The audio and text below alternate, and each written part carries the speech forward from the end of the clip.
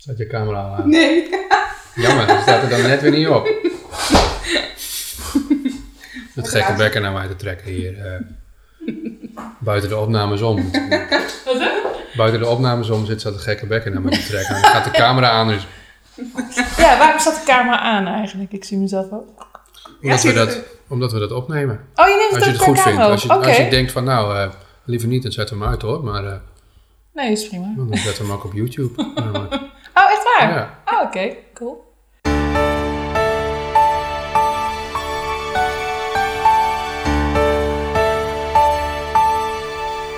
Dit is de Eigenwijze podcast. Live opgenomen vanuit het hoge noorden. Waar we net even anders naar het leven kijken dan in de rest van Nederland. Iedere aflevering ontvangen we een andere gast om te praten over de echt belangrijke zaken uit het leven. Deze keer hebben we als gast een inspirerende kunstenares, actrice en wilde vrouw Katja de Man. We raden je aan om bij deze podcast helemaal tot aan het einde te luisteren. Veel plezier en we horen graag wat het gedicht met je doet. We gaan beginnen. Oké, welkom bij podcast nummer 3 van de Eigenwijze podcast. Ja. Ik noem eerst even de sponsor. De sponsor. Studio 1 uit 1000 en het Leermenseninstituut. Dank jullie wel. Onze vorige gast, die net de deur uit is, dat was Sietse Huisman. Ja. En Ja, vertel er eens wat over. ja, wat gebeurde er daar eens eigenlijk? even wat over. Man, wat een wervelwind was dat. Te gek. Echt, er hoefde helemaal niks te vertellen. Echt bijzonder. Sietse is een drummer. Vrij hoog niveau hier in het noorden. Speelt bij Willeke Alberti. Ja. En hij vertelde gewoon. Dus, en ik heb les van hem gehad op de popacademie hier in Leeuwarden. Ja, heel bijzonder. Heel bijzonder over wat hij vertelde en hoe die is. En nou, zo. Dus Willeke Alberti is nou niet het meest hippe, zeg maar, voor een drummer. Nee, precies. Nou, je slaat de spijker op zijn kop. Dat dacht hij zelf ook toen hij begon. Want toen hij gevraagd werd om daar... En dat was het bijzondere. Maar hij zei van ja, ik dacht echt, wat is dit? Maar uiteindelijk toen hij ging kijken, bleek het heel anders te zijn dan dat hij dacht dat hij het in zijn hoofd had. Ja. Oh. Dus dat is heel interessant. En dat kwam ook naar voren. Ik vond het eigenlijk heel te gek. En hoe lang speelde hij daar? 23? 23 jaar. 23 jaar speelt hij dus al bij Willeke Alberti, nog steeds. Ja. Dus dat is wel heel Dat grappig. is wel heel bijzonder, ja. Ja, en het was inderdaad, hij praatte ontzettend veel. En ik moest echt mijn best doen om even, stop. Ja. Ik heb nog een andere vraag. Ja. Daar wil ik ook even tijd voor maken, ja. Ja. Dus dat is ook even oefenen. Goed, en vorige week hebben we tussendoor nog een podcast opgenomen die niemand ooit zal horen. Ja, want klopt. dat lukte niet. Nee. Dus het is ook wel even belangrijk om het even te noemen. Ja, Dat vind ik zelf. En waarom lukt het niet? Nou, de klik met de gast was er niet helemaal. En dat is eigenlijk niet te verklaren waarom. En de opnames lukten niet. Nee. En wat het fijne eraan is dat ik daarna terugluisterde naar de kwaliteit van opnames. En ook de eerste. En dat we nu dus een soort van andere microfoonopstelling hebben gekozen. Waardoor het iets beter verstaanbaar wordt, als het goed is. Dus de winst daarvan is wel dat het nu beter beluisterbaar is. Maar ja, dan sneuvelt er dus wel een podcast. Dus waren we op die opnames waren heel veel mooie vogeltjes en zo te horen uit de omgeving, maar de stemmen waren dan niet zo heel goed.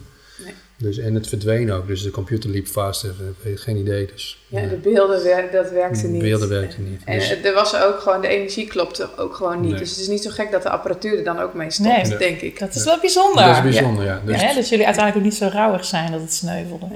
Nee, en het is inderdaad het enige wat ik zelf heel moeilijk vond, was tegen haar zeggen van, ja, de opnames zijn mislukt, maar we gaan het niet opnieuw doen, want we voelden niet de klik die we graag willen. Ja.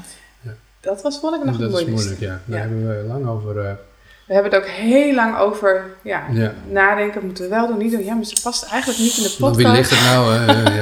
Daar staan we nou ik wil mijn best gaan doen, hoor ik hier. Ja, geen druk, maar dat is het ergste. Oké. No pressure. En de eerste natuurlijk, Thea Jurina, waar we het net ook al even over hadden. Ja. Er heeft veel toffe reacties op gehad ook van mensen. En er wordt ook wel naar geluisterd. Dus dat is ook wel mooi om te zien. Ja, en dat is ook de juiste energie. Ja. Daar gaat het over. En nu hopelijk met beeld. Dus. Ja, want onze derde officiële gast is Katja de Man. Yes. Jullie hoorden haar net al eventjes. Welkom. Dank je. Leuk Blij om dat hier je te er bent. zijn. Ja. Super. Dit is de Eigenwijze podcast. Dus de eerste vraag is, wat maakt jou eigenwijs? Oh, ik geef meteen een hele moeilijke vraag. Ja. Niet zo van, we komen er even in of zo. Meteen bam. Wat maakt mij eigenwijs? Nou, ik leef mijn leven op mijn eigen wijze. Met mijn eigen normen en waarden en regels. En vanuit mijn hart, zou je kunnen zeggen. En wat is de rode draad daarin? De rode draad is expressie. Dus ik wil heel graag expressie geven aan wat ik van binnen voel. Ik heb heel veel mooie dingen gezien en meegemaakt en ervaren. En die wil ik graag delen.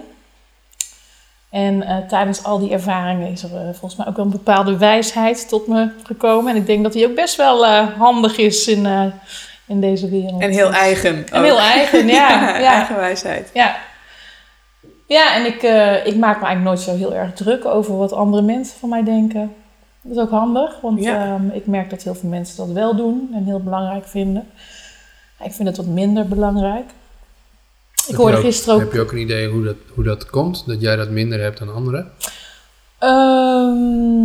Nou, het is wel deels aangeboren, denk ik. Omdat het altijd eigenlijk al wel zo geweest is. Van de andere kant... het is ook een beetje omdat ik niet anders kan. Snap je? Mm-hmm. Ik kan niet anders dan mezelf zijn. Anders ben ik niet gelukkig en anders... Dus er zijn best wel momenten dat ik het wel, zeg maar, jammer vind dat iemand een bepaald iets over mij denkt. Maar ik kan daardoor niet, remmen of me anders voordoen. Mm-hmm. Of... Het alternatief is nog erger. Ja, dat is best wel bijzonder, want er zijn inderdaad heel veel mensen die het heel moeilijk vinden om helemaal vanuit hun hart te leven. Ja, voor mij is het bijna een religie. Ja. Ik geloof dat als ik niet vanuit mijn hart zou leven, dat er dan allemaal ellendige dingen in mij gaan overkomen. Ja. Mm-hmm. En als ik wel vanuit mijn hart leef, dan ben ik als het ware beschermd. Ik komen er alleen maar mooie dingen op mijn pad. Ik en tot nu toe werkt het ook nog zo. Kijk, ja, zo'n echt beetje... een religie, wat moet je mee gaan doen? Het zou een beetje lullig zijn als je nu zou zeggen... Nou, en het werkt echt helemaal niet. Het is echt een heel slechte religie. Jongens, niet doen hoor. Leef vanuit je hoofd. Nee, echt. Het is gewoon, weet je...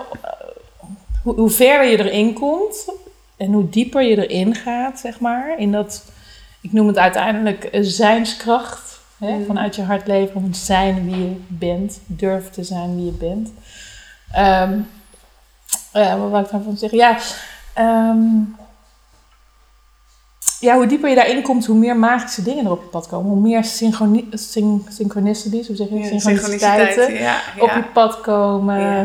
Hoe magischer het wordt. En het is niet zo dat je daaraan went of zo. Dus elke keer is het toch weer van... Wauw, dat het bestaat, weet je wel. Het blijft magisch, hè? Het blijft magisch, ja. Het is wel dus je went er niet aan. Nee. En ik heb toch ook altijd wel dat gevoel van... maar op een gegeven moment gaat er iets komen... en dat is echt wel zo destroying, weet je. Dus ik heb ook wel een beetje dat donkere kantje van... Ja, maar is dat niet gewoon ook dat is gewoon ook een onderdeel van je ego, denk ik. Die daar een soort van... zo'n beschermingsmechanisme of zo. Ja, ego vind ik altijd een heel lastig dingetje. Dingetje. Een beetje een hoofddingetje. Nou, mijn ego is nu wel op zoek naar een soort van voorbeeld. Zo van, oké, wat voor voorbeeld heb je een voorbeeld van wanneer je dat dan wel heel erg hebt? Dat is typisch ego zeker, ja. En man, zeker ook, je dat ook weer. Een voorbeeld van wanneer je dan echt met... Oké, dit komt echt door omdat ik door mijn hart leef. En de donkere kant is daar, heb je dan ook een situatie? Ja, de lichte kant. Durven doen. Het pad durven vertrouwen. Een mooi voorbeeld vond ik mijn laatste reis. Die ik mocht maken. Want er zijn nog 2 reizen eigenlijk daarna gepland geweest. Die niet door hebben kunnen gaan vanwege corona. Mm-hmm. Maar de laatste reis die ik heb gemaakt. Dat was eind... november, begin december. En ik wilde altijd al heel graag naar Israël. Naar Tel Aviv. En ik had mijn ticket ongeveer 2 maanden daarvoor geboekt. Dan heb je nog een beetje van voorpret en zo. Hè? Ja. En op een gegeven moment was ik met mijn zoontje in Amsterdam. En ik loop op het Waterloopplein. En ik zie een kaart liggen op de grond met het plaatje naar boven. En dat is een beetje een oud plaatje van een tuintje, een tuin, een oude tuin. Ik dacht van Griekenland of zo, die oude keien. Dus ik pak hem op en denk, oh wauw, gek. Ik draai hem om en ik zie The Garden of Gethsemane staan. En daarachter Jeruzalem. Nou, ik krijg nou wat, weet je wel. Ik heb net dat ticket geboekt, ik ben ermee bezig. Ja. Je vindt bijna nooit een postkaart op de grond. Nee. En nu vind ik er een en daar staat dan The Garden of Gethsemane. Dus ja, dan heb ik meteen het gevoel van... Of ja, dan weet ik gewoon van... Ja, daar moet ik naartoe. Ik weet niet wat me er gaat overkomen. Misschien wel niks. Of misschien, maar het is een teken. Een teken wat ik ga volgen. En ik ben eigenlijk altijd wel van die tekens geweest, zeg maar. Dus als ik hem... Ja, zo leef ik mijn leven. Van het ene teken naar het andere. Het leuke is, je mag er zelf je invulling aan geven. Ja. Hè? Dus het is niet een... Je hebt je eigen vrije wil daarin. Ja, je mag hem zelf interpreteren zoals jij dat wil. Precies, mooi. Ja. Dus ik interpreteerde dit zo van, oké, daar moet ik dan heen. Dus ik ben eerst 4 dagen in Tel Aviv geweest. En toen de laatste dag ben ik naar Jeruzalem gegaan. Heb ik eerst in Jeruzalem gewandeld, sowieso al heel bijzonder. Dat je daar die vieren... Dat is eigenlijk een beetje het centrum van alle religie. Hè? Ja, het dus, lijkt me ook heel bijzonder om daar naartoe te gaan. Ja, dat is echt heel bijzonder. Ja. Toen heb ik eerst een beetje rondgelopen door van die shouks, zeg maar. Hè, van die donkere markten in van die gebouwen. En dan heb je echt het gevoel alsof je in het Midden-Oosten of zo bent. Nou, en daarna op een gegeven moment naar het waar de Joden zijn. Hè. Dan moet je echt door van die poorten heen, weet je, om te kijken of er geen bommen op je zitten en zo. Dus het heeft ook wel een beetje zo'n edgy randje, weet je wel. Van, je zit wel ergens waar inderdaad, waar mensen eigenlijk best wel kwetsbaar zijn. Omdat andere mensen hun iets aan willen doen. En dan kom je op een gegeven moment bij de klaagmuur uit. Dat is ook heel bijzonder. Hè? Dan gaan mensen echt heen, je ziet ze allemaal zo'n beetje zo schudden zo. En huilen met de Torah zo in hun gezicht. En dan heb je de vrouwen en de mannenkant. Dus ik moest bij de vrouwenkant gaan staan. En ik had natuurlijk ook een briefje bij me, voor in die muur. Wel een aantal eigenlijk. Nou, vertel. Ik had er eentje gekregen van een vrouw waarvan ik het appartementje huurde in Tel Aviv. Dus ik moest ook een briefje voor haar meenemen. En ik had er zelf eentje meer over, zeg maar, je zou kunnen zeggen materialistische dingen die ik zou willen hebben. Dus ik wil heel graag een nieuw huis bouwen en daar heb je toch geld voor nodig, weet je wel. Dus ja, en dan een soort van ander briefje voor meer een soort van spirituele wens. Wil je die ook delen? Ik weet niet of het veel zegt voor iemand die mij niet kent, maar ik zou graag worden geïnitieerd in een nieuw spiritueel level. Nieuw bewustzijn. Nieuw bewustzijn. Ja. Mooi. Ja. Dus ik heb geen idee wat het dan zou kunnen zijn, maar ik ga het vast meemaken. Ja, je hebt het gewenst. Dus, Ja, en daarna weer door andere poorten heen, over een brug. Dan kom je bij de grote moskee uit. Een hele andere sfeer meteen, hè? Een hele andere energie. Want daar is het echt, daar word je echt een beetje aangekeken. Het gaat natuurlijk ook man en vrouw apart. Maar daar moet je meteen, krijg je kleding bij de ingang om je te bedekken. En daar voel je dat hele strenge islamitische eigenlijk. Dat hele vrome ook. Dat was ook wel bij de Joden zo hoor. Maar, daarna ben ik door andere steegjes gekomen uiteindelijk richting die garden, zeg maar. Ja, supermooi. Ben ik niet gelovig. Dus ik ben agnost of zo. Ja, atheïst. Wat zeg je? Atheïst, als je echt niet... Ja, ik ben opgegroeid als een beetje mix tussen atheïst en katholiek. Dus mijn oma was heel katholiek en mijn moeder was heel atheïstisch. En uiteindelijk denk ik dat een beetje de middenweg daarin agnostisch is. Dus er zal wel iets zijn, zeg maar ik zou bij God niet weten wat het is. Maar ik voel wel dat er iets is. Bij God weet je het niet. Mooi. Ja. Ja. En in die tuin was dus Jezus geweest. Volgens mij tijdens het laatste avondmaal. Is hij daar verraden ook. En is hij ook gewond geraakt volgens mij. Heeft hij, zijn bloed is daar gevallen, zeg maar. Dus ik heb ook eventjes op zo'n steen zitten mediteren. Nou, niet dat ik dat dan voel of zo echt. Maar ik vind het toch ik geloof heel erg in energie. Dus als dat daar gebeurd is, dan hangt daar een energie van wat daar ooit was. Dus dat kon je op zich wel voelen. Ik vond het heel mooi om in die tuin. Daar stond heel mooi in het gras met steen. Een heel groot peace geschreven. Vrede. En dat is natuurlijk iets wat nu meer nodig is dan ooit. Ja, waarom is dat nu meer nodig dan ooit? Nou, misschien is het altijd wel nodig. Alleen nu voelt het meer alsof we in een soort van oorlog zijn, vind ik. Ja, oorlog is een beetje groot daarvoor misschien. Maar zeg maar, mijn generatie voelt het coronavirus en de hele dingen eromheen. Hè, wat we allemaal niet meer mogen en zo. Dat voelt eigenlijk...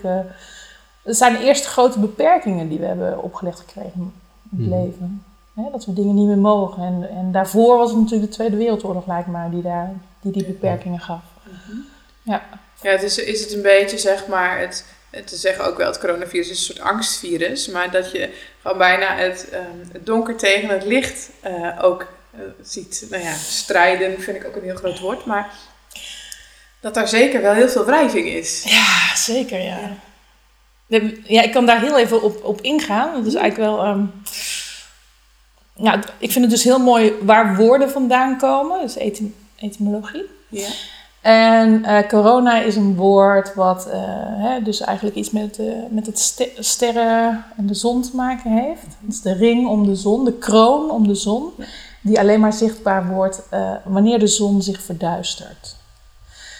Nou, vind ik dat nogal wat eigenlijk. Dus als je daar op een metaforische manier naar gaat kijken, dan denk je van het licht wat op aarde is en wat in ons zit.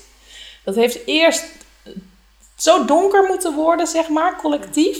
Ja. Zodat dit virus, de corona, de ring om die zon, dat die zeg maar tot licht is gekomen. Ja.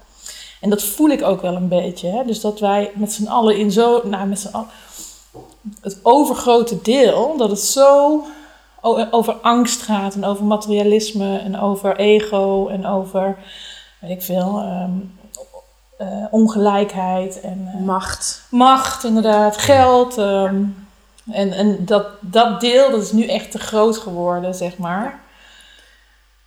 Dus de hele balans is sowieso al weg, maar nu is hij echt helemaal doorgeslagen naar het donkere. Ja. En ja, ik heb daar een verhaal over geschreven, een beetje een sprookjesachtig verhaal. De kroon rondom de zon heet het ook. En daarin verduistert de zon zich eigenlijk. De zon is eigenlijk wordt een persoon verliefd op de aarde. Dat is ook zijn vrouw. En hij ziet hoe die aarde lijdt, zeg maar. En hij probeert uit alle macht, zeg maar, mensen op aarde beter voor die aarde te laten zorgen. Maar dat lukt hem niet. En dan hoort hij dus van een andere superpower. En dat is dan de corona. En die corona zegt van ja, ik kan het denk ik wel, maar daarvoor moet jij verduisteren. Ben je bereid om jouzelf te verduisteren, zodat ik een energie op de wereld kan brengen waar mensen uiteindelijk wel naar gaan luisteren. Ja, waardoor ze wakker worden. Ja. Mooi. Ja. Ja, mooi. Ik hou wel van die metaforen. Ja, hou ik ook wel van. Jullie zouden vriendinnen van elkaar kunnen zijn. Ja, ik denk het wel. Ja, dat denk ik dus, ook wel. Leuk man. Ja, dat is leuk hè? Ja. Voel je een beetje buitengesloten? Nee, helemaal niet. Ik geniet er enorm van. Goed zo. Ik kan nog heel even, want daarna gaan we naar het corona-onderwerp, dat natuurlijk een heftig onderwerp is. Maar we zaten eigenlijk op die toevalligheden, weet je wel, van die garden. Ja. Dus ik kan nog heel even een verhaal daarvan af vertellen. Ja. Want ik loop die garden op een gegeven moment uit en er komt een taxichauffeur naar me toe. En die is een beetje pushy. Nou heb ik veel gereisd en een beetje, pushy taxichauffeur is al een beetje irritant. Hoe schud je ze af? Op een of andere manier lukte dat ook niet bij die gast. Met al jouw ervaring. Helaas. Het lukte niet. Nou, dus ik denk, nou ja, weet je, oké. Dus hij begint met mij te praten, ik met hem. En hij zegt, nou, zal ik je de Olijfberg laten zien? Of de Mount Sinai heet het volgens mij. Ik zei, nou, dat is goed, dan rijd ik even met je mee. En wil ik dat uitzicht wel zien. Nou, wij daarheen gezien. Heel mooi. Toen zegt hij van, ja, ik wil je eigenlijk één ding laten zien. Dat is de Dode Zee. Ik zei, de Dode Zee, waar is die dan? Ja, die is 45 minuten rijden. Ja, oké, dan weet je wel. Ik voel me trapped, maar ik denk, ja, ik ga er ook maar gewoon voor, zeg maar. Ja, dus hij rijdt me op een gegeven moment, rijden we naar de Dode Zee toe. Het allerlaagste punt van heel de aarde. En en we komen binnen bij de Dode Zee. Dat is ook een beetje toeristisch, hè. Dus je komt een soort van entree betalen. Nou, dat hoefde dan niet, want hij was heel populair. Oh joh. Dus ik zag hoe iedereen op hem reageerde. En hij was echt mega populair. Dus hij mocht daar alles. En waarschijnlijk omdat hij het betaalde of zo. Sponsor. Ja, ik dacht hij is de nieuwe Messias. Die heb je daar ontmoet, maar... Hij was eigenlijk echt heel aardig. De zee splijten open, zo. En, nou goed, ga door. En op een gegeven moment gaan we dus... lopen we echt een heel eind. En komen we op een plek waar ik... zonder enig toerist in zicht de Dode Zee in kan. Dus ik loop erin. En het voelde echt een beetje zo... natuurlijk nadat ik in die tuin was geweest. En in dat mekka van dat geloof, zeg maar. Voelde het echt als een soort van initiatie al. Ja. Alleen toen... toen dacht ik, oh ja, initiatie. Dus ik maak één zo'n slag, weet je wel, in die zee. Ik krijg een druppel van het water in mijn ogen. Nou, ik dacht dat ik helemaal gek werd. Oh, ja, het is echt zo zout. Dat doet zo'n pijn. Dus ik heb meteen, wow. Nou, denk je dat je kan zien? Boom! Dus, het werd heel mistig, zeg maar. Wat zeg je? Het werd heel mistig. Ja, het was even, ja. Maar uiteindelijk ging dat ook weer over. En toen heb ik nog eventjes gedobberd in die Dode Zee. En toen op de terugweg zijn we nog in een deel van... daar mochten alleen maar bepaalde taxichauffeurs heen. Palestinië geweest. Oh, wauw. Ja. En op een gegeven moment kreeg je dan ook van je telefoontje. Hè? Dat was zo leuk. Van, je bent nou Palestijns grondgebied. Oeps. Ja. En daarna nog teruggereden langs de muur, zeg maar. Dus ik ben wel heel blij dat ik het allemaal heb gezien. Ja, wat bijzonder. Ja, inderdaad. En dat kwam door die kaart. Want anders was ik denk ik alleen maar in Tel Aviv gebleven. Ja? Ja. Mooi hoe je dan wordt geleid. Ja, dus dat was een voorbeeldje voor jou. Ja, dankjewel. Heel fijn. Mooi voorbeeld. Ja. Nou, ik ben klaar nu. Hey, en je hebt veel gereisd. Heel veel, ja. Heel veel. Ja. En dat is een beetje, zoals ik het heb begrepen, dat is ook een beetje jouw leerschool geweest eigenlijk, hè? Ja, dat klopt, ja, ik ben op mijn 16e naar het buitenland gegaan. Ik zou het niet meteen reizen willen noemen, maar ik had de mogelijkheid om naar het buitenland te gaan omdat ik als model kon werken. En toen ben ik dus naar Milaan gegaan. En vanuit Milaan ben ik in Barcelona een tijdje geweest. En in Londen ben ik een tijdje geweest. En dat was allemaal als fotomodel. En daar ligt wel, zeg maar, de oorsprong van het gevoel dat ik heel fijn vind. Dat ik ergens ben waar ik niemand en niks ken, zeg maar. En dat ik mezelf helemaal opnieuw mag uitvinden. Wat leuk, ja. Ja. Ik bedoel, als je in Nederland bent en je bent een beetje excentriek zoals ik, dan hebben ze altijd al best wel, er wordt best wel over je gepraat en zo. Veel oordelen. Ja, geoordeeld. Alleen het is een beetje lastig dat je zeg maar 5 jaar of 2 jaar of 10 jaar daarna nog steeds op hetzelfde geoordeeld wordt, terwijl je zelf al hartstikke veel verder bent, bewogen, ontwikkeld. En dat is eigenlijk altijd een gevoel wat ik heb als ik in het vliegtuig zit. Dus krijg ik altijd de gedachte van, nou mag ik weer een stukje dichter bij mezelf komen. Omdat daar op die plek waar je landt, daar kent helemaal niemand je. Niemand heeft een oordeel, je bent totaal nieuw, zeg maar. Je kan jezelf voordoen zoals je wil. Ja, en dat is niet van, ik ga mezelf voordoen als iemand anders. Ik ga gewoon mezelf, zoveel mogelijk mezelf durven zijn. En heeft het bij jou ook tegelijk dat je ook een soort van laagjes van jezelf ook een beetje afpelt? Ja, absoluut. Ja. Dus het is eigenlijk gewoon één grote persoonlijke ontwikkelingsreis. Ongelooflijk. Ja, het is zeker zo. Ja. Ja, persoonlijk leiderschap, persoonlijke ontwikkeling. Ja. Ik zeg altijd van, ik heb dan wel niet officieel gestudeerd, maar ik ben in landen geweest waar het alleen maar over religie gaat. Dus ja, dat zou bijna een studie theologie kunnen zijn geweest. Mm-hmm. Ik heb duizenden mensen ontmoet en meegepraat. Studie psychologie in mijn pocket. Maar denk je niet dat het veel waardevoller is? Zo ben ik zelf ook, dat je de ervaring, dat is het. Ja. Dit gaat niet om het papiertje of de theorie. Het Nee. gaat echt puur om de ervaring. Ja, voor mij sowieso. Maar ik merk af en toe wel dat ik er tegenaan loop dat ik geen papiertje heb. Ja? En waar merk je Ja, het is niet. Ik kan het ook wel loslaten, maar als er bijvoorbeeld heel veel gestudeerde mensen of zo, met allemaal goede carrières, en daar zit ik dan bij en denk ik, oh shit, weet je wel, ja. Ja, ik heb helemaal niet gestudeerd. Ik heb geen. Maar ja, ik ben eigenlijk wel.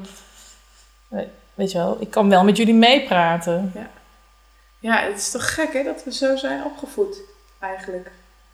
Geconditioneerd, Ja, ja. dat is cultuur. Ja, dat is cultuur, Ja. ja. En ja, de truc daarin is om dan gewoon weer dicht bij jezelf te blijven. Ja, En zacht te blijven voor jezelf. Ja. Jezelf niet af te straffen. Ja. Je hebt op een andere manier geleerd, Katja, zeg ik dan.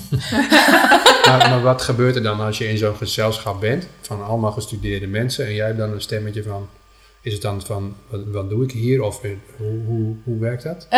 Is dat dan iets van afwijzing? Nou, het of, is niet zozeer wat doe ik hier, maar zullen ze ook wel naar mij luisteren of zo, weet je wel? Okay. Of heb ik wel wat te zeggen? Of ja, het duurt ook nooit zo lang hoor, want uiteindelijk lukt het ook altijd wel. Ik blijf niet in die onzekerheid hangen. Okay. Alleen ik moet wel een soort van kans krijgen van die mensen. Ja. Hè, dus die ik moet wat komt harder werken misschien als je Oké. niet hebt gestudeerd. Oké, en komt die kans altijd? Of is er ook wel momenten dat je denkt, nou, die kans komt niet altijd? Nou, ik neem hem altijd. Je neemt hem altijd. Ja. Je neemt het, oké. Ja. Dus het stemmetje is er even en daarna zorg je voor je eigen Ja. kans. Ja. Oké. Maar dus hetzelfde stemmetje wat als je op het toneel staat. Ik heb een theatershow gehad. Catwoman, The Woman from the Moon. Ja, leuk. Ja, ook dat stemmetje. Elke keer als je op het theater, op het podium staat. Dan dacht ik, en ik hoorde de muziek beginnen. En dacht ik, ik kan nou niet meer weglopen, zeg maar. Maar de grond zou zich nog eventueel in 2 kunnen splitten. Ja. Als er nu een aardbeving komt. Dan kan ik nog verdwijnen. Ja, dat was nooit. En dan voelde ik zeg maar dat ik mijn teksten moest gaan zeggen. En dan voelde ik mijn stem van ver komen, zeg maar. Dus een beetje onzeker, mijn lip trillen. En dacht ik, oh help, ik moet nog 3 kwartier. En dan op een gegeven moment was er één soort van pingeltje in die muziek. En dan voelde ik altijd van mijn tenen naar mijn kruin gaan. En dan dacht ik, fuck it. Ik ga gewoon zelf plezier hebben. Ja, daarvoor ben je het dan ook. Ja. En dan hebben die anderen het vast ook. Ja. Ja, en Catwoman, dat is wel mooi, want het gaat eigenlijk over... Ja, want dat is een one-man show die Ja. je zelf hebt gemaakt in New York, toch? Ja. Ja. Geschreven in New York. Ja. En hoe kwam je erbij? Om dat... Sorry hoor, maar we zaten net bij Siets een gesprek over The Angry White Man. Nou, daar moet ik even op terugkomen. Hoe kan Catwoman, gespeeld door een vrouw, een one-man show zijn?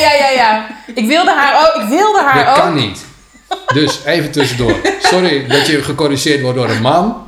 Ja, what the fuck? Mag ik jou show. even danken? Want Ja. ik had dezelfde Ja, gedachte. Ik denk, man. zal ik er nou wel of niet Ja, iets van zeggen? ja. Maar het is een one-woman show. Ja, excuus. En jij coacht vrouwen. Oh ja. Sorry. Ja. Ga door. Sorry voor de Verder. onderbreking.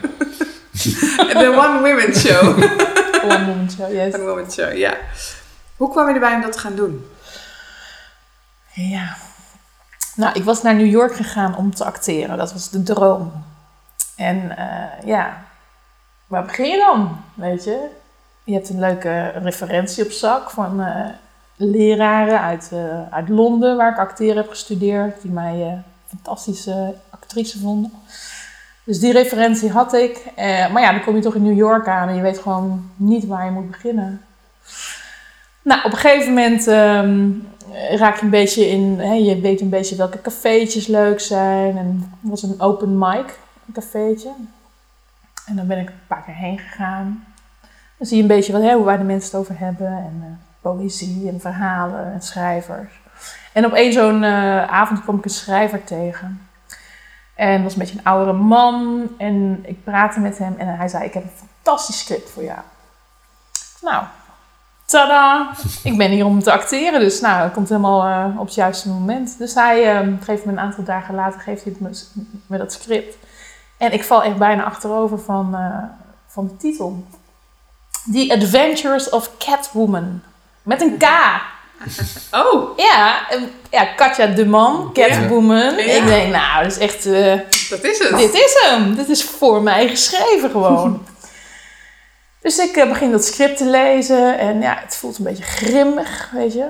Ik denk, het is een beetje dark, een beetje zwaar. Het gaat over een vrouw die alleen is in New York. En die op straat leeft. En het speelt zich een beetje op een gegeven moment af. Ze komt zo'n dokter tegen, weet je wel. Zo'n dokter, ik weet niet meer precies hoe die heet, maar vanuit de Tweede Wereldoorlog, die heel veel Joden heeft, allemaal, zeg maar, hoe noem je dat, testen meegedaan en zo. Heel eng allemaal, heel dark, echt. Ik dacht, help, weet je wel. Maar ja, ik wist ook niet van, ik had zoiets, dit is zo'n toeval, het kan gewoon bijna niet zo zijn. Dus ik begin dat script te leren en een paar weken later laat ik het horen op zo'n open mic. Dus ik sta daar op het podium, hetzelfde wens van die aarde die in twee wil splitten. En ik begin dat script te vertellen en ik heb heel zo'n innerlijke stem. Oh, erg, weet je wel, dat ik die mensen dit moet aandoen die daar zitten te luisteren. Nou, ik ga gewoon stug door en op een gegeven moment zie ik dus die schrijver binnenkomen. Nou, en toen dacht ik van, nee, ik wil dit niet meer. Dus eigenlijk tijdens die voordracht zeg ik van, weet je, ik ga stoppen, zeg ik. Ik ga stoppen. Ik zeg, ik ga jullie nog wat van mijn eigen gedichten laten horen en dan ga ik het podium af. Dus ik laat wat van mijn eigen gedichten horen en mensen die klappen heel hard. En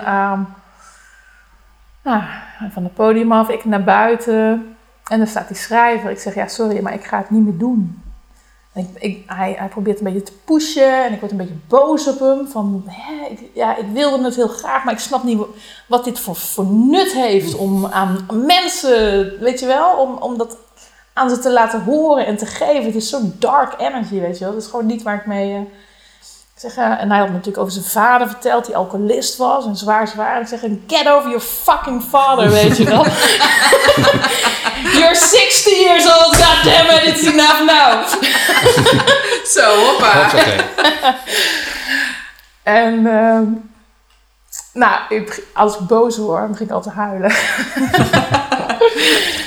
Dus ik kom ik sta even te huilen op die straat. En komt er een man naar me toe. En dat is een regisseur. En ik had ook al met hem gepraat over samen een film te maken. En hij zegt, wat is er aan de hand? Dus ik vertel hem zo over die gast. En hij zegt van, waarom ga je niet je eigen show schrijven? Ik zeg, weet je wel, ik ben actrice, geen schrijver. En hij zegt, ja, maar ik heb net jouw gedichten gehoord. Je kan eigenlijk best wel schrijven, weet je wel. Dus oké, dan had hij wel een point, zeg maar. Dus toen ben ik daarover na gaan denken. Het hele verhaal staat in mijn boek. Kun je in mijn boek lezen. Maar het heeft nog met de maan dus te maken ook, hè. Mm-hmm. Dus op een gegeven moment kom ik in contact, zit ik 's avonds op een stoepje. Je hebt toch van die hele mooie stoepjes in New York, weet je wel, voor die huizen. Ja. Nou, dat was echt mijn favoriete soort van chillplek of zo. Er kwam van alles voorbij lopen. Inspiratieplek. Totale inspiratie. Sommige mensen zien je niet, sommige mensen wel, beginnen met je te praten. Maar echt, de hele wereld komt voorbij lopen gewoon. Ja. En op een gegeven moment springt er een poes op mijn schoot. Ja, en ik ben echt niet zo van de dieren. Ik ben een beetje bang van dieren eigenlijk. En die poes die begint op mijn schoot en het is ook volle maan. En poes en maan. Maan. Ja, ik zit naar die maan. En die maan, ja... Als ik dit nou zeg, dan klink ik een beetje gek, zeg maar. Maar oké, ik heb het gevoel dat die maan tegen mij begint te praten. En die maan die zegt al zoiets van, dat ze me zal helpen een verhaal te schrijven over de vrouw van de maan. En dat ik de naam Catwoman mag gebruiken, want het script van die 60-jarige zielepiet, die zal toch nooit the light of day vinden. Ja, dus toen werd het script Catwoman, the woman from the moon. Wauw. Ja, een heel mooi verhaal. Ja. En dat heb je dus zelf helemaal uitgevoerd. Ik heb geen idee hoe dat werkt, maar hoe doe je dat dan? Mag je dan naar zo'n open mic, is dat weer? Of ga je echt... Ja, je begint een beetje met zeg maar een soort van try-outs bij open mics. Hè? Dus je gaat een stukje schrijven en die ga je een beetje testen op publiek. En op een gegeven moment wordt zo'n stuk helemaal in je hoofd in elkaar gezet. En dan nodig je eerst een paar mensen uit, weet je wel, om het voor te doen. En ik weet nog dat de eerste keer volgens mij was in Mexico. Mijn zus was toen naar New York gekomen. En wij waren samen naar Mexico gegaan. En daar was een hele mooie plek. In een soort van cabana, zeg maar. Mm-hmm. Ja, en ik had over mijn show verteld. En dat ik die aan het schrijven was. Toen zei ze, wil je dat hier niet doen, weet je wel. Dus toen werden allemaal reizigers uitgenodigd. En toen heb ik die show daar gedaan. En daarna ben ik hem in New York gaan doen. Daar heb ik een cafeetje ontdekt. Het heette toevallig The Yellow Lamp Café. Heel passend. Ja, had een klein podiumpje. En daar mocht je elke week show opzetten. Ja, de eerste paar, er komen bijvoorbeeld gewoon familie. En familie kwam uit Nederland zelfs over. En vrienden en mensen die daar ontmoet hebben. En dat wordt dan steeds een beetje groter. Ja. Mensen die doorgaan vertellen. Mensen die een aantal keer komen. Dat is één iemand, volgens mij is die 16 keer geweest. Ja, die werd dat is echt een fan. Dat is een beetje zoals Herman van Veen het ook gedaan heeft, toch? Ik zou niet weten. Die heeft één, dit vertelt hij tenminste altijd, tenminste wat ik ervan weet. Heeft 1 show gemaakt. Hij maakt 1 show en die past hij steeds aan. Ja. En de eerste keer kwamen er 15 en de tweede keer kwamen er 17. En die vertelde het aan iemand, er kwamen steeds mensen bij. Dus steeds dezelfde mensen bleven komen. Ja, en op een gegeven moment was het een grote show. Maar hij heeft nooit een nieuwe show geschreven. Dit stukje eruit. Oh, dit past niet meer in deze tijd. Ga ik iets nieuws voor maken. Oh, wauw. Dus het is gewoon één voorstelling heeft hij. En die past hij steeds aan. Maar het is dezelfde voorstelling als 30 jaar geleden.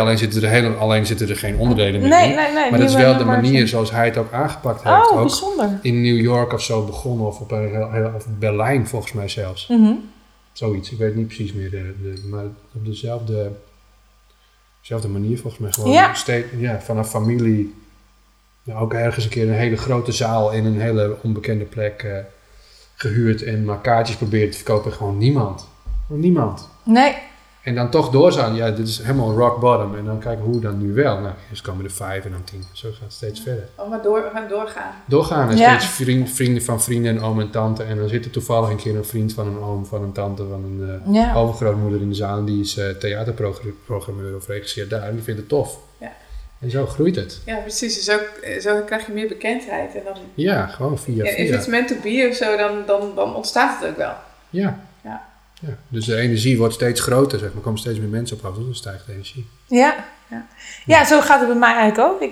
Die show Catwoman doe ik nu niet meer, maar ik heb hem wel 10 jaar gedaan. Zo, wauw. Maar ook steeds aangepast. Ja, dus het basisverhaal, het verhaal over hoe Catwoman op die maan kwam en wat ze daar leerde en hoe ze vervolgens weer op die aarde kwam, dat is altijd het begin van het verhaal. Ja.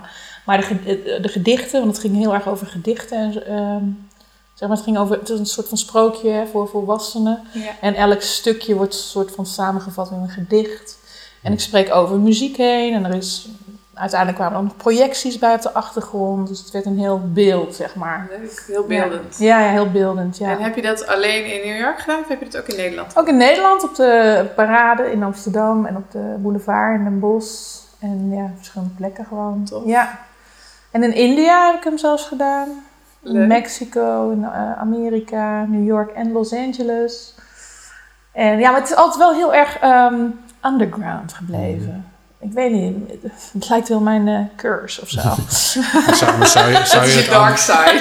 Zou je het anders willen? Ik zou wel een iets groter bereik willen. Zou je meer in de mainstream kant op Nou, ik denk niet dat ik ooit in de mainstream zal passen. Okay. Maar het echte underground, het mag ook wel weer uit de underground. Want het is voor mijn gevoel toch wel een echt belangrijke message. En het is, en ik denk dat er nu ook wel weer meer mensen klaar zijn om het te horen. Hè? Je moet je voorstellen dat dit wat ik nu allemaal vertel over dat bewustzijn... Het is geschreven toen ik 21, 22 was. Dat is inmiddels al heel lang geleden. Ja. Maar het heeft ook weer met die vrede te maken. Ja. Om het heel kort door de bocht. Catwoman wordt geboren op de maan. Door 2 mensen die elkaar kennen van de aarde. En die de liefde op die maan bedrijven. Die man die is eigenlijk ontzettend verliefd op die maan. En die vrouw die is ontzettend verliefd op die man. Die 2 worden vrienden, maar nooit lovers. En hij is een sailor, een bootman. En zij... En op een gegeven moment zitten ze 's avonds een nacht op die boot. Dan komt de maan van achter de horizon naar boven. En die maan die begint dan tegen hun te praten. En die nodigt ze uit om een kijkje op de maan te nemen. Nou, die man die laat het zich geen tweede keer zeggen. Die is dolverliefd op de maan. Dus die rent erop en zij rent hem achterna. En die man die wil de liefde bedrijven met de maan. Maar de maan die zegt van ja, sorry, dat gaat niet worden, weet je. En ja, hij is zo in zijn lust en in zijn... dat hij dan toch die liefde bedrijft met die vrouw. En dan op een gegeven moment als hij klaar is gekomen... en ze hebben een orgasme bereikt... dan zegt de maan, ja, je moet nu echt van me afspringen... want ja, ik kom hier niet meer terug, zeg maar, op dit plekje. Als je terug naar je boot wil, ja, dan moet je nou gaan rennen en springen. Dus die man die gaat rennen en die springt zo terug die zee in. En die vrouw... ja, is... eerste keer, hè? Dat ze ooit seks heeft gehad. Ja. Ik kan niet meer lopen. Maar goed, er is nog een andere gedachte natuurlijk. En ze denkt van ja, oké, hij zal nooit mijn liefde worden. Maar hij is wel mijn liefde, maar ik zal nooit de zijne worden. Maar nu zal hij toch elke keer, als hij naar de maan kijkt, ook aan mij denken. Ja. Heel romantisch. 9 maanden later wordt... Catwoman geboren. En die vrouw die sterft tijdens de bevalling. En de maan besluit dan om Catwoman te gaan opvoeden. En dat doet ze helemaal zonder woorden. Dat doet ze eigenlijk alleen maar met gevoel, frequenties en energieën en emoties. Ja, mooi. En Catwoman heeft in een krater een soort van steen ontdekt. En als je op die steen heen kijkt, dan zie je de aarde. Dan zie je de mensen op aarde. En op een gegeven moment is ze 21 jaar en is op die maan aan het floten. En komt ze in contact met een vlag. Oh joh. Ja. Rood, wit en blauw. 50 sterretjes. Ja. Alles erop en eraan. En er staan 2 briefjes. En het eerste briefje zegt... in 1969 zetten de eerste mensen voet op de maan. En het tweede briefje zegt... We came in peace for the entire humankind. En zij denkt, what the fuck? I am in peace. Weet je, ik snap niet waarvoor ze dan hier helemaal naartoe moesten komen. Ja. En zij besluit dan eigenlijk het briefje terug te gaan brengen naar daar waar het eigenlijk veel harder nodig is. Zij springt dan van de maan af. En zij heeft een hele mooie flight through space. En zij landt dan op een gegeven moment in het water. En wanneer ze uit het water komt, naar boven, dan wordt ze verwelkomd door een enorme vrouw. En die vrouw die verwelkomt haar in de hemel. En zij zegt, shit, de hemel? Nee, ja, sorry, helemaal verkeerd. Ik was naar de aarde op zoek. Verkeerde afslag. En dan zegt die vrouw, nou, is eigenlijk gewoon precies hetzelfde. Je moet alleen even weten hoe je het moet leven. En die vrouw die blijkt dan uiteindelijk de Statue of Liberty te zijn in New York City. En Catwoman die gaat dan uiteindelijk New York in, zeg maar. En van de ene kant is ze heel erg wijs en van de andere kant totaal naïef. Hè? En ze komt dan steeds met haar verhalen en met haar vragen terug bij Miss Liberty. En dus Miss Liberty wordt een soort van haar mentor. En de vraag is dan, hoe gaat zij die vrede brengen naar die aarde? Hoe gaat ze dat doen, hè? Ja, dat is door mensen in vrede met zichzelf te laten zijn. Precies. Ja.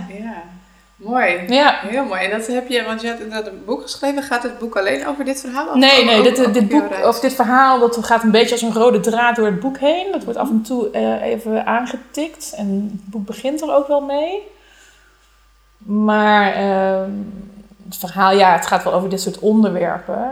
Maar mijn boek gaat eigenlijk over,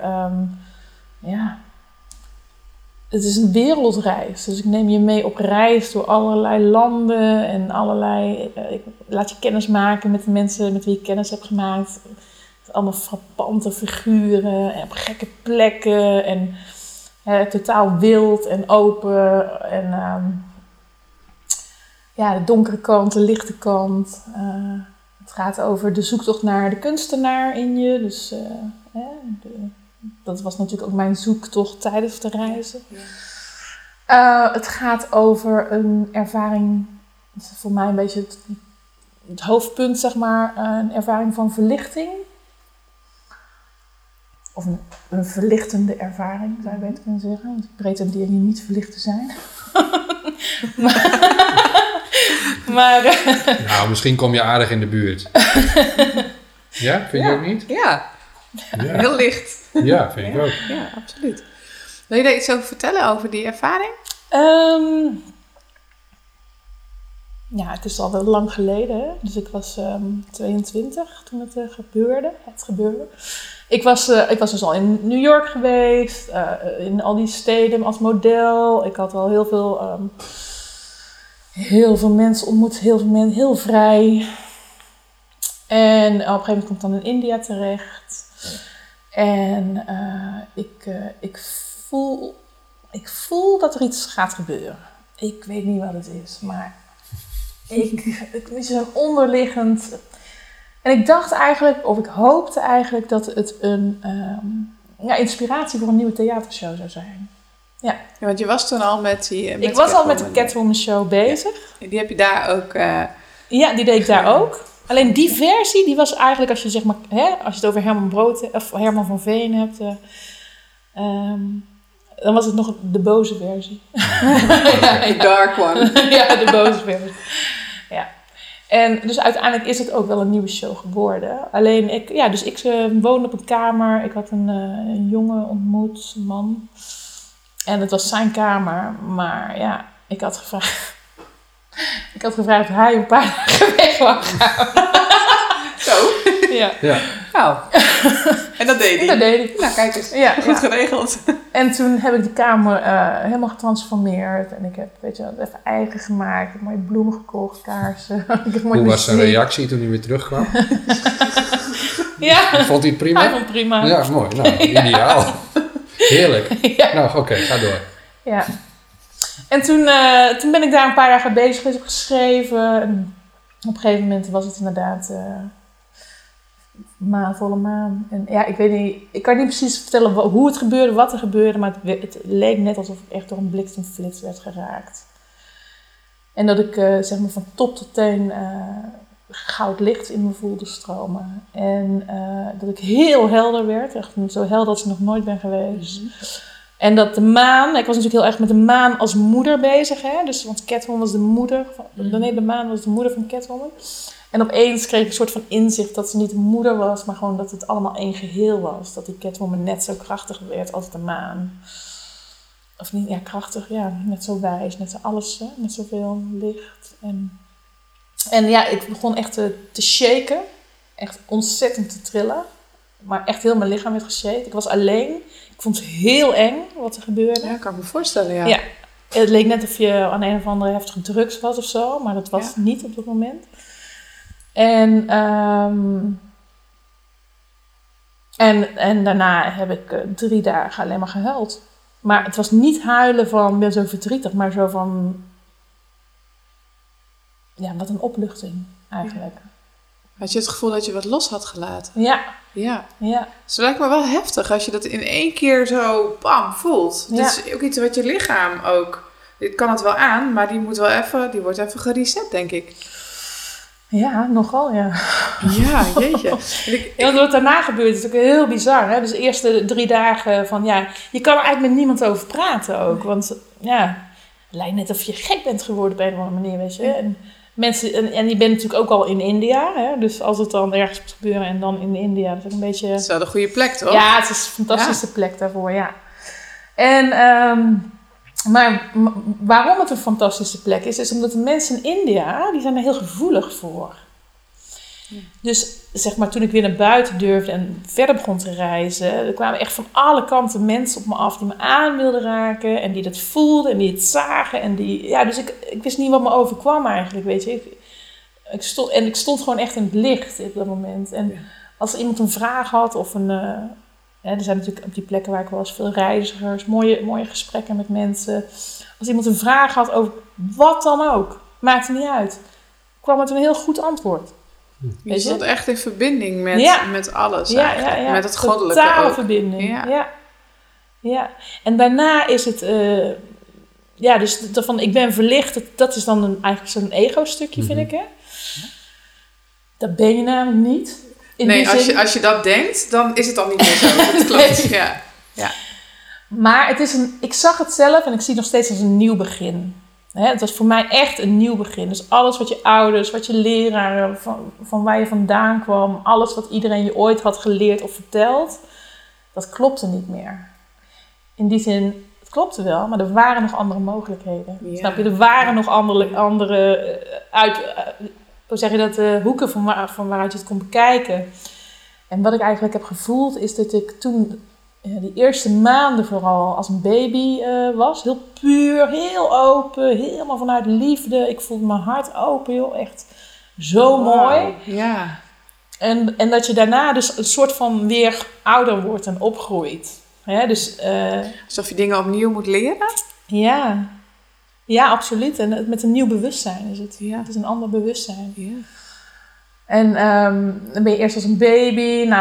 Weet ik veel. Nou ben ik... zeg maar bijna 25 daarin.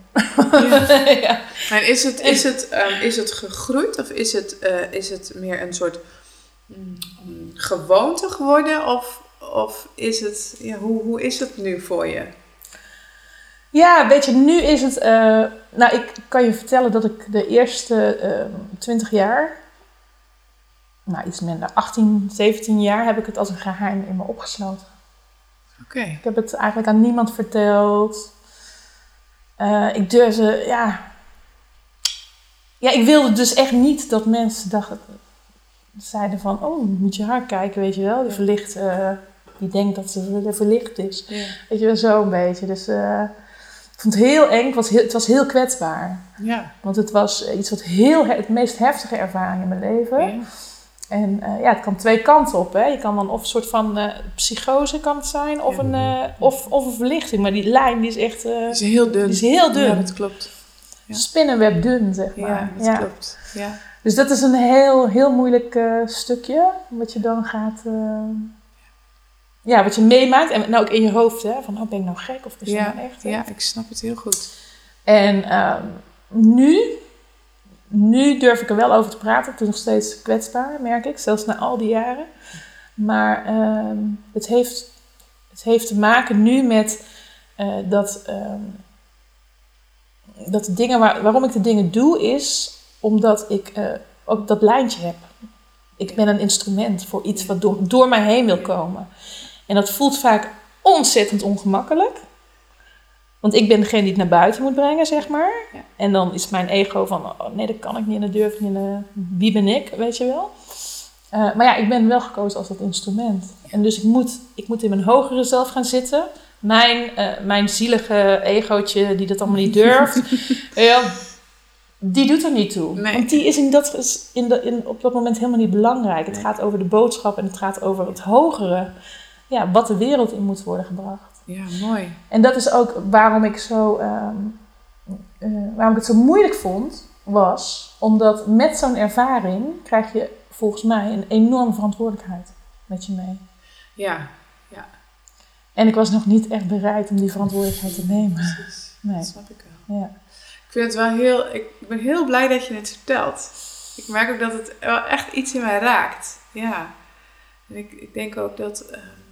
ik heb wel het een en ander gedaan aan lichaamswerk, heel veel spirituele persoonlijke ontwikkeling. En het woord psychose is best vaak voorbij gekomen. En ik heb best wel wat mensen ook gehoord hoor ik verhalen van dat mensen een psychose hebben gehad. Of het is bestempeld als een psychose. Maar als ik dat dan hoor, wat ze vertellen, denk ik, nee, dit is geen psychose. Dit is gewoon een hele pure spirituele ervaring. Waarin er in één keer heel veel energie vrij is gekomen. Wat best wel regelmatig gebeurt. Ja. Maar wat dus gewoon helemaal niet bekend is. Nee, en dat is het rare ook van zo'n ervaring. Dus je hebt er eigenlijk nog nooit van gehoord. Je weet niet dat het zo bestaat. En weet je.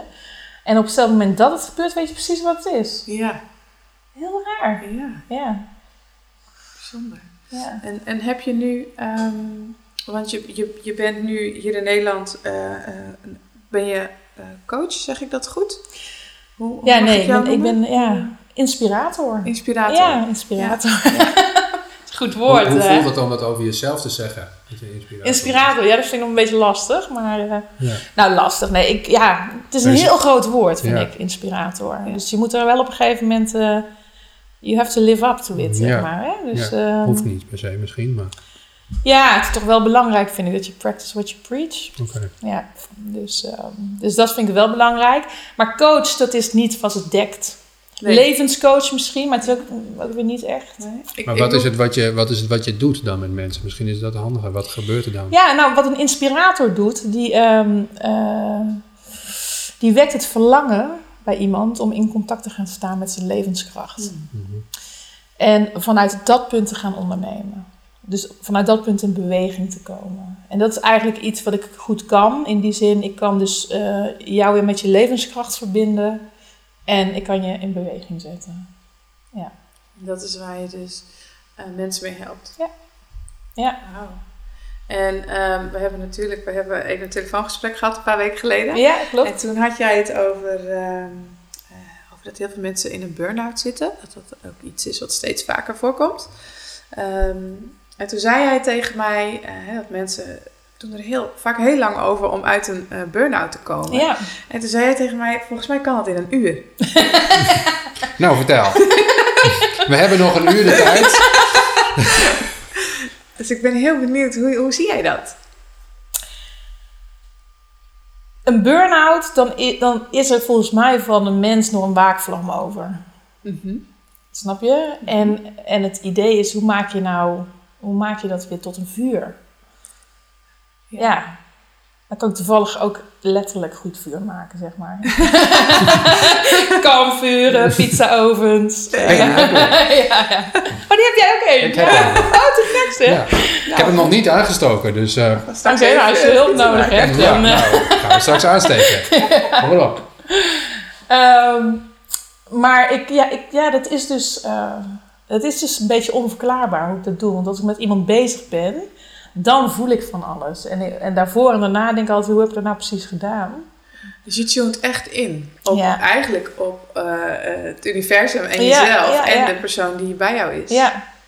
En ik voel een beetje wat zij voelen, lijkt het soms wel, in mij. Ja. Ik voel wanneer bij elke richting... Ik hoor allemaal stemmen, zeg maar. Dus ik hoor stemmen in mezelf. Ik maak heel snel verbindingen. Hè? Dus tussen iets wat ze vertellen... weet je, het is eigenlijk gewoon goed luisteren. Want mensen die zeggen eigenlijk altijd alles al. Ja, hè? Ze zeggen dat zelf vaak. Dat is ook mijn ervaring inderdaad.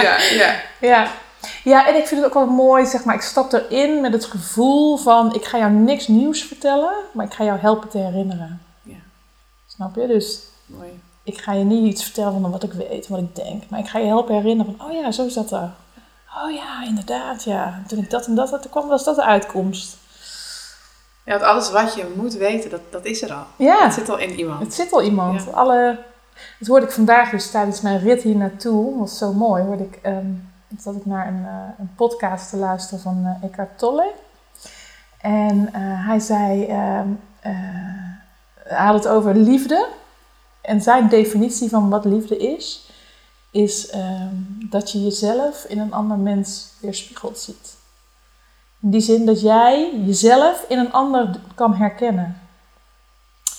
En op het moment dat die herkenning plaatsvindt, dan gaan mensen open. Heb je dat gemerkt? Hè? Ja, dus op het moment dat jij, dat heb ik ook, boom, dan gaat het opeens open. En dan gaat het hart open en dan heb je dus die verbinding en die connectie. Ja. Hè, dus liefde is het dat moment zoeken, zeg maar. Dus diezelfde grond tussen jou en mij. Dat maakt niet uit met wie, hè? Dat kan met een zwerver, met een kind, met de president, met wie dan ook. Ja. Met iedereen heb jij iets gemeen, zeg maar. Heb je iets precies hetzelfde. Iets waarin je elkaar kan herkennen. Ja, en ik denk dat mijn reizen vooral me hebben geleerd om dat punt zo snel mogelijk naar boven te brengen. Dus, ja. Mooi. Ja, en dan als je dat vindt, dan is er inderdaad meteen een opening. Het is meteen contact. En dan gaat het ook stromen. Ja. Dan komt precies dat wat je moet doen. Ja. En is het dan dus dat je zegt van, dat waakvlammetje, dat wordt dan een vuur eigenlijk. En dan is die burn-out, is dat zo? Ja, dat is even hoe ik het interpreteer hoor. Maar dan, een burn-out is ook vaak dat je lichaam gewoon niet meer weet. Dus er mist energie of zo. Mm-hmm. En dat is eigenlijk wat er dan gebeurt. Dat er dus meer energie weer komt. Ja, ik heb waar me aan doet denken wat jij nu zegt. Dus ik heb een training gegeven. Dat heet Leven vanuit een wild en heilig hart. En een heilig hart, dat is hetzelfde als een heel hart. Dus heel en heilig, dat is dezelfde betekenis. Mm-hmm. En we zijn dan allemaal inmiddels zeg maar redelijk volwassen. Maar we reageren nog steeds 95% alsof we kinderen zijn. Ja, dat klopt. Niet dus. Heel niet. Dat is kindgedrag, heet dat. Precies. En het is heel mooi, want ik geloof dat tussen je geboorte en je 6e jaar heb je van allerlei dingen meegemaakt. Hè? Ja. En ben je op een gegeven moment gaan reageren op dingen zoals je eigenlijk nu nog steeds reageert. Het mooie was, eigenlijk ben je altijd gaan reageren vanuit jezelf in veiligheid gaan brengen. Ja, zo'n bescherming. Bescherming, ja. Dus was je moeder heel boos op je bijvoorbeeld. Nou, dan gaat het ene kind lachen en grapjes maken, hè, zodat mama weer gaat lachen. Ja. Mijn zoon, die wordt nog veel bozer dan ik ben, dus die gaat mij overrulen, zeg maar. Sommige kinderen verdwijnen of die gaan stilletjes in een hoekje zitten. Sommigen worden opeens heel lief, hè, die gaan dan voor mama zorgen. Nou, dat zijn eigenlijk allemaal mechanismen, beschermingsmanieren die je jezelf hebt aangeleerd als kind zijnde. Mm-hmm. Alleen nu, in het volwassen leven, dienen die niet meer. Klopt. Hè? Daar heb je niks meer aan. Die reageert op een bepaalde onbewuste manier. Nou, die onbewuste manier die komt omdat je cellen, die hebben allemaal herinneringen. Die hebben echt alle herinneringen in zichzelf opgeslagen. En op het moment dat er dus een situatie gebeurt in het hier en nu gerelateerd aan zo'n herinnering, ga jij automatisch op die manier reageren. Ja, onbewust. Onbewust, ja. Dat noemen ze dus dat kindgedrag. Maar hoe doorbreek je dat gedrag nou? Dat is heel moeilijk te doorbreken door er gewoon over te denken van, de volgende keer ga ik dat niet meer doen. Dan lukt het bijna niet. Nee. Dus je moet als het ware moet je die cellen gaan herprogrammeren. Nou, ik doe dat tijdens die 1-op-1 sessies met mensen. Dan ga ik ze eerst heel erg in hun lichaam laten voelen. Hè? Dus waar voel je een beetje spanning? Of waar voel je het warm worden of koud? Of met een trekdingetje of zo. En dan blijven we heel bazaal, zeg maar, steeds benoemen. Dus we gaan niet benoemen van het is alsof er hier brandt in mijn... Nee, is het warm? Is het koud? Is het hard? Is het zacht? Vloeit het? Staat het stil? Ja, dus de eerste 20 minuten of zo gaat alleen maar over heel bazaal. Lichaamsbewustzijn, ja. En dan op een gegeven moment komt er vaak naar een herinnering. Waar doet het gevoel je aan denken? Of komt er heel vaak iets uit van iets in die jaren, zeg maar, die eerste jaren komt er een herinnering naar boven. Ga ik ze meenemen door die herinnering heen. In die gedachten, zeg maar. En heel vaak komt er dan een soort van zinnetje uit. Iets wat je jezelf hebt aangepraat. Ik ben het niet waard. Of ik doe er niet toe. Een bepaalde overtuiging. Ja, een overtuiging. Als ik mijn mond opentrek, dan wordt er toch niet naar mij geluisterd. Dat gaan we dus eerst heel erg in dat lichaam voelen. Hoe pijn dat doet. Mooi. De gedachten die erbij komen. Moeten mensen vaak ook heel erg huilen.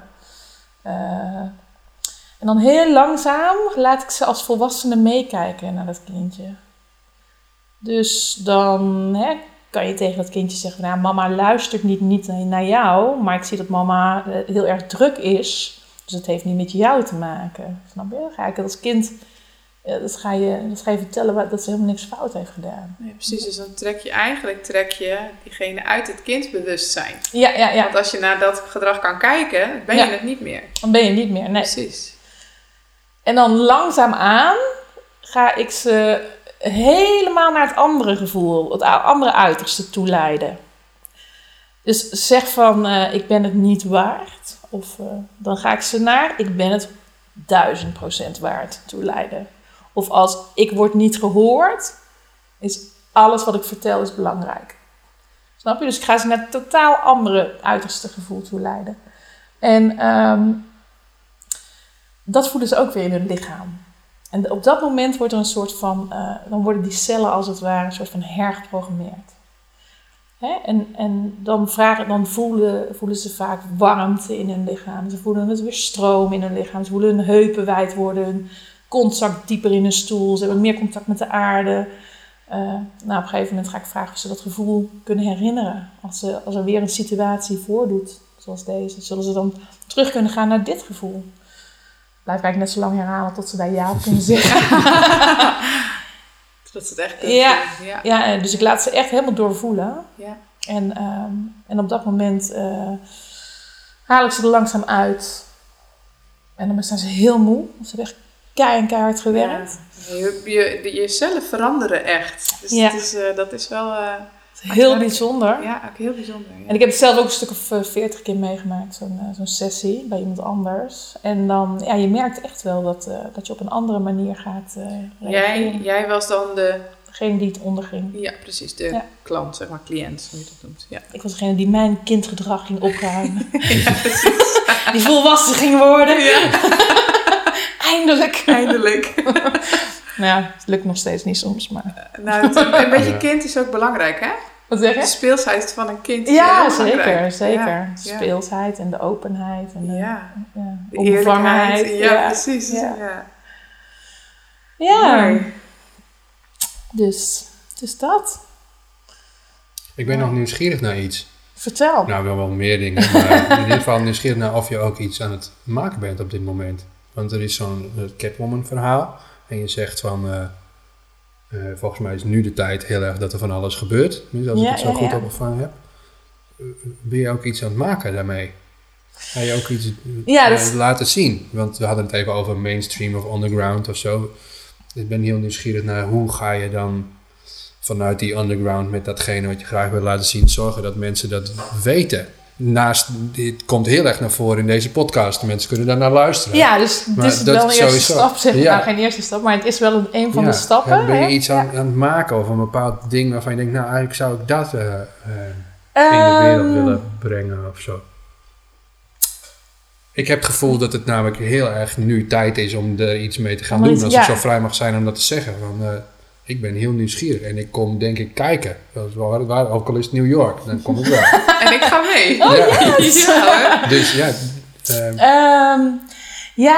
de vorm is me nog niet duidelijk in die zin. Misschien is het ook wel een soort oproep van mijn kant. Van, wil je alsjeblieft wat gaan maken? Ja, dat wil ik. Ja. Dat wil ik heel graag. Ja, ik kan niet wachten eigenlijk. En heb je ook al een idee wat het dan zou kunnen zijn? Nou, ik noem kleine voorbeelden. Het is nu nog een soort van, je bent in die brainstormfase, waarin er allerlei dingen gebeuren. Dus ik heb inderdaad in de tijd van corona mooie collages gemaakt. Ik heb een verhaal over corona geschreven, dat sprookje. Ik heb een ander soort, meer beschouwend over wat er echt gebeurt. En over de regering een beetje geen anti-corona, maar wel van, jongens, laten we niet met z'n allen helemaal gek worden of zo. Dat is ook een beetje overdreven. Gisteren bijvoorbeeld, ik heb een beetje een tik. Als ik een website woord bedenk, dan ga ik kijken of er al geboekt is, zeg maar. Een naam van een website. Ja. En als het nog niet zo is, dan koop ik hem. Herkenbaar. Dat doe ik ook. Nou, raad wat ik gisteren heb gekocht. Corona.nl. Nee. Het nieuwe normaal, dat was al bezet. Oh ja. Ja, het nieuwe normaal.nl. Maar het nieuwste normaal, dat was nog niet bezet. Nu wel. Dus ik zat daar in de auto op weg hier naartoe. Zat ik wel, wat zou je er dan mee kunnen doen, weet je wel? Met het nieuwste normaal. Want het nieuwste normaal moet eigenlijk gaan over dingen waar ik het nou over heb. Ja. Ja. Dat zou eigenlijk voor mij veel normaler zijn dan daar waar we nu allemaal in blijven hangen. En het nieuwste normaal is dat mensen niet meer bang hoeven te zijn. Precies. Ja. Het nieuwe normaal is vanuit angst leven. Ja, dat klopt. Het nieuwste normaal, ik snap het. Het nieuwe normaal is dat we moeten demonstreren over racisme en discriminatie. Het nieuwste normaal, dat zou niet eens een issue moeten zijn. Snap je? Dus dat vond ik wel leuk. Dus, dus het zijn kleine... Ja, er komt wel iets.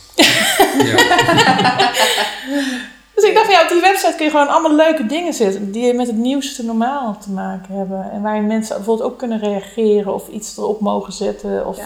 Maar ik weet nog niet, een platform. Ja, en daar kan je natuurlijk heel veel inspiratie op doen. Daar rolt vanzelf wat uit. Ja. En ik zou het heel leuk vinden als mijn boek verfilmd zou worden. Haha, kijk. Ja. En hoe heet je boek? Wilde Vrouw. De Wilde Vrouw, ja, dat wist ik wel. Ja, een wilde vrouw. Ja, mooi. Ja, ik was de bekendste wilde vrouw van Nederland. Naast de meest onaangepaste. Daar was ik ook nog nieuwsgierig naar.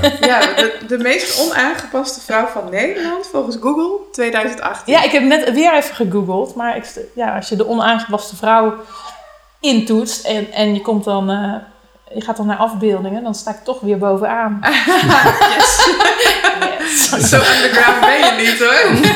Maar wie googelt er nou op de onaangepaste vrouw? Ja. Er zit ook een mooie domeinnaam in. Onaangepastevrouw.nl. Ja, heb je die al geclaimd? Ja.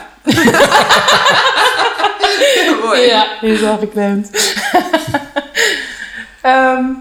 En dan ben ik natuurlijk bezig met... ik wil een nieuwe training op gaan zetten. Voor vrouwen. Dat is wel mijn... ik wil eigenlijk ook met mannen werken. Maar tot nu toe eigenlijk alleen maar vrouwen die op mijn pad komen... die iets van mij willen leren. Dus, ik hou je aan. Mijn eigen transformatiedingetje afgelopen jaar... is van wilskracht naar zijnskracht. En wat wil het zeggen? Nou, ik heb fantastische dingen gecreëerd op wilskracht. Een boek geschreven, al die reizen gemaakt, een atelier gebouwd, weet ik veel, hartstikke veel dingen. Maar ik voelde me eigenlijk altijd als een soort van stier die naar zo'n rode doek toe rende, weet je wel. Een soort van, er zat een beetje bewijsdrang ook bij, hè? Want ik zal eens laten zien dat ik het kan. Dus ik manifesteerde hele mooie dingen. Alleen ik was daarna altijd hartstikke uitgeput. Snap je? Echt uitgeput. Dat ik echt weer een jaar of zo moest bijkomen. En ik denk nu dus dat het anders kan. Dus hoe meer je vanuit die wilskracht naar die zijnskracht gaat. Gewoon het durven zijn. Het mogen zijn van jezelf. Het durven zijn wie je bent. Nieuwsgierig zijn vooral naar wie je bent. En dat gaan uitdragen en daarin gaan zitten in die energie, dan komen dingen naar je toe. Die komen op je pad. Ja.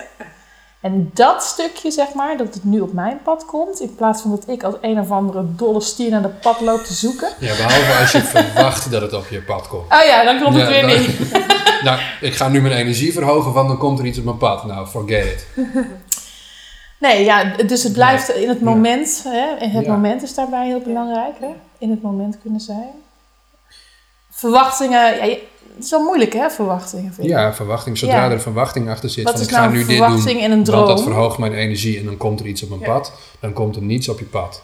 Nee, maar het is wel een beetje hetzelfde gevoel, denk ik, als wat ik eerder zei van die religie van je hart volgen. Je kan wel heel tijd bij jezelf checken van... ben ik dit nu? Of ben ik nu iets aan het samen met anderen van me willen zien? Ja. Dus je blijft zo dicht mogelijk bij jezelf.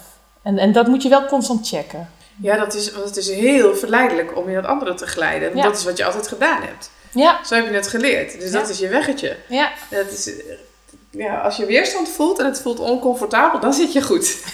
Ja. Dat heb ik inmiddels geleerd. Ja, in die podcast, weer een andere, die ik zat te luisteren vandaag in de auto. Zeiden ze van, als je nou weet dat je het licht zeker gaat, je gaat het zeker voelen. Maar je moet eerst door 32 deuren, waarin je echt de donkerte tegen gaat komen. Nou, open jij die deuren dan. Het is beloofd dat je bij de licht komt. Ga je door die 32 deuren. Ja, ik wel. Ik ook. Ja. Ja. Nou ja, dat is een beetje waar het leven voor staat. Van, je krijgt heel die dingen in je face van kijk hier eens naar. En dus ik geloof in die zin wel dat hoe meer je opruimt in jezelf, hoe dieper je durft te graven in jezelf, hoe dat toch wel die beloning tegenover staat. Is het dan, dat die deur opent. En is het dan ook dat je zegt, graven?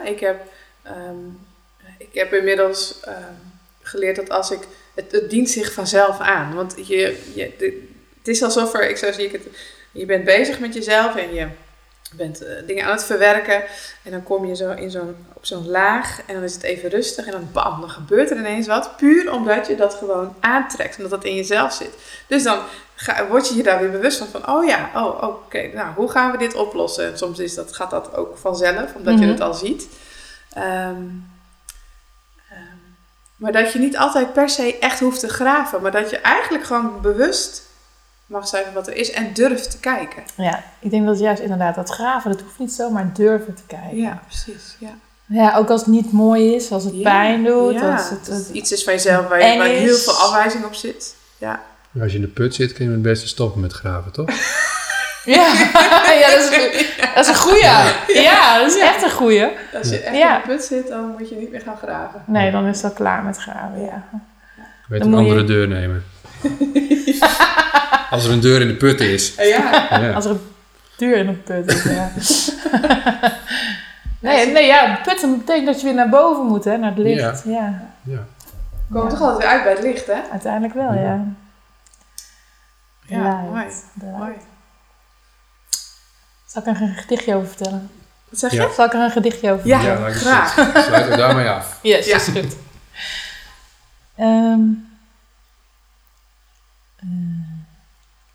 Een van mijn favoriete gedichten eigenlijk wel. Het gaat daarover. Die heet A Golden Leaf. Dat is in het Engels. Het is een soort van testje. Dus je kan ja of nee zeggen in je gedachten. Okay. Did you already find your way to heaven? Did you already set yourself free? Did you already meet the gods inside you and love yourself and others unconditionally? Did you have adventures like you're a movie star and do you already realize it's actors we all are? Have you ever been yourself without feeling any shame? And if you don't feel happy, you're the only one to blame. Did you ever meditate and masturbate and create? Did you already transformate yourself into an angel? Do you already trust every second of the day? And do you know the other world isn't far away? Did you educate yourself without needing a book? And when looking in a mirror, do you like the way you look? Do you live right here and see the signs right now? Do you feel as holy as an Indian cow? Is your karma clean and have you ever seen a golden leaf? Do you swear you're not blind?